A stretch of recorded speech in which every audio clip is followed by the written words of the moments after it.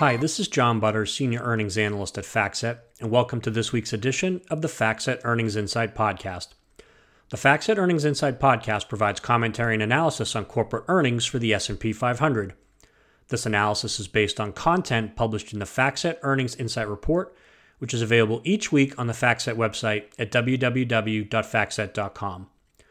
We'll start this week's podcast with an update of the key metrics for the third quarter earnings season for the S&P 500 as we're in the middle of the peak weeks of the earnings season. Then we'll discuss our topic of the week, which is the difference in earnings and revenue growth rates for the third quarter for S&P 500 companies with more or less international revenue exposure. Given the uneven global economic recovery, are S&P 500 companies with more international exposure reporting weaker earnings and revenue growth than S&P 500 companies with more domestic exposure? But first, let's provide an update for the third quarter earnings season for the index. At this point in time, more S&P 500 companies are beating earnings estimates for the third quarter than average and beating estimates by a wider margin than average. Due to these positive surprises, the index is reporting higher earnings for the third quarter today relative to the end of last week and relative to the end of the quarter. The index is now reporting the third highest year-over-year growth in earnings since the third quarter of 2010. Analysts also expect earnings growth of more than 20% for the fourth quarter and earnings growth of more than 40% for the full year.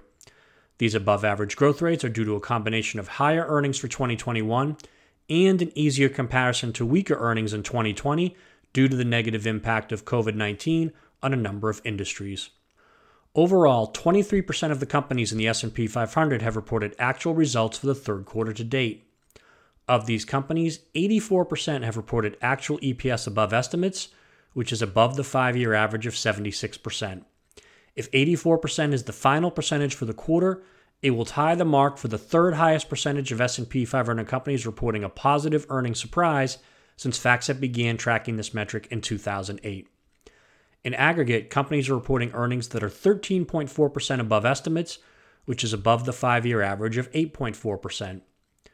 Due to the number and magnitude of these positive earnings surprises, the index is reporting higher earnings for the third quarter today relative to the end of last week and relative to the end of the third quarter.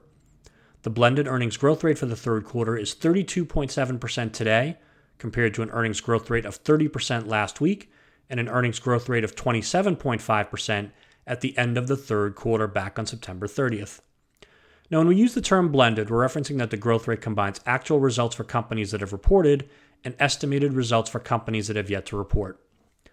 Positive earnings surprises reported by companies in the information technology, healthcare, financials, and communication services sectors, led by Intel, Abbott Laboratories, Johnson & Johnson, AT&T, and American Express, were mainly responsible for the improvement in overall earnings for the index during the past week.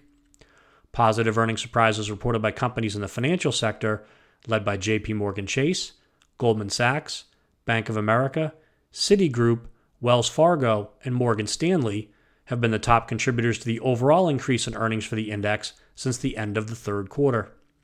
If 32.7% is the actual growth rate for the quarter, it will mark the third highest year-over-year earnings growth rate reported by the index since the third quarter of 2010, trailing only the previous two quarters. The unusually high growth rate is due to a combination of higher earnings in the third quarter of 2021 and an easier comparison to lower earnings in the third quarter of 2020 due to the negative impact of COVID-19 on a number of industries.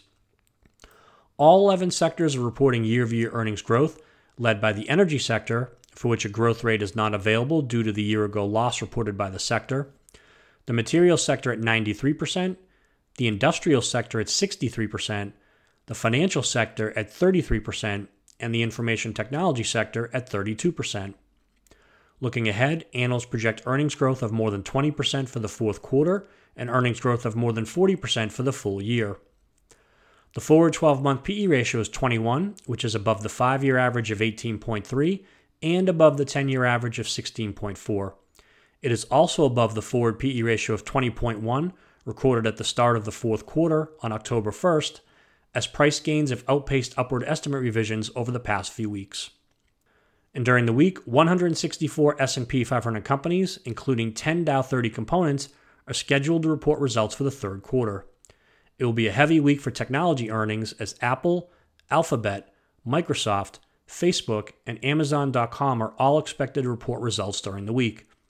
Other high-profile companies scheduled to report earnings during the week include ExxonMobil, Chevron, Visa, Coca-Cola, McDonald's, General Motors, 3M, Caterpillar, Starbucks, Ford Motor, Boeing, Eli Lilly, Merck, and Comcast. Now let's move on to our topic of the week, which is the difference in earnings and revenue growth for the third quarter for S&P 500 companies with more international revenue exposure and more domestic revenue exposure. Given the uneven global economic recovery from COVID-19, are S&P 500 companies with more international revenue exposure underperforming S&P 500 companies with more domestic revenue exposure in terms of earnings and revenue growth for the third quarter? The answer is no. FactSet Geographic Revenue Exposure data, which is based on the most recently reported fiscal year data for each company in the index, was used to answer this question. For this analysis, the index was divided into two groups: companies that generate more than 50% of sales inside the U.S., or those with more domestic exposure, and companies that generate more than 50% of sales outside the U.S., or those with more international exposure. Aggregate earnings and revenue growth rates were then calculated based on these two groups. As we noted earlier, the blended earnings growth rate for the S&P 500 for the third quarter is 32.7%.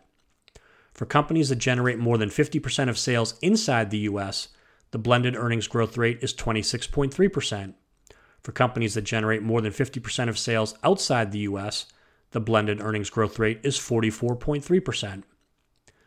The blended revenue growth rate for the S&P 500 for the third quarter is 15.3%. For companies that generate more than 50% of sales inside the U.S., the blended revenue growth rate is 12.4%.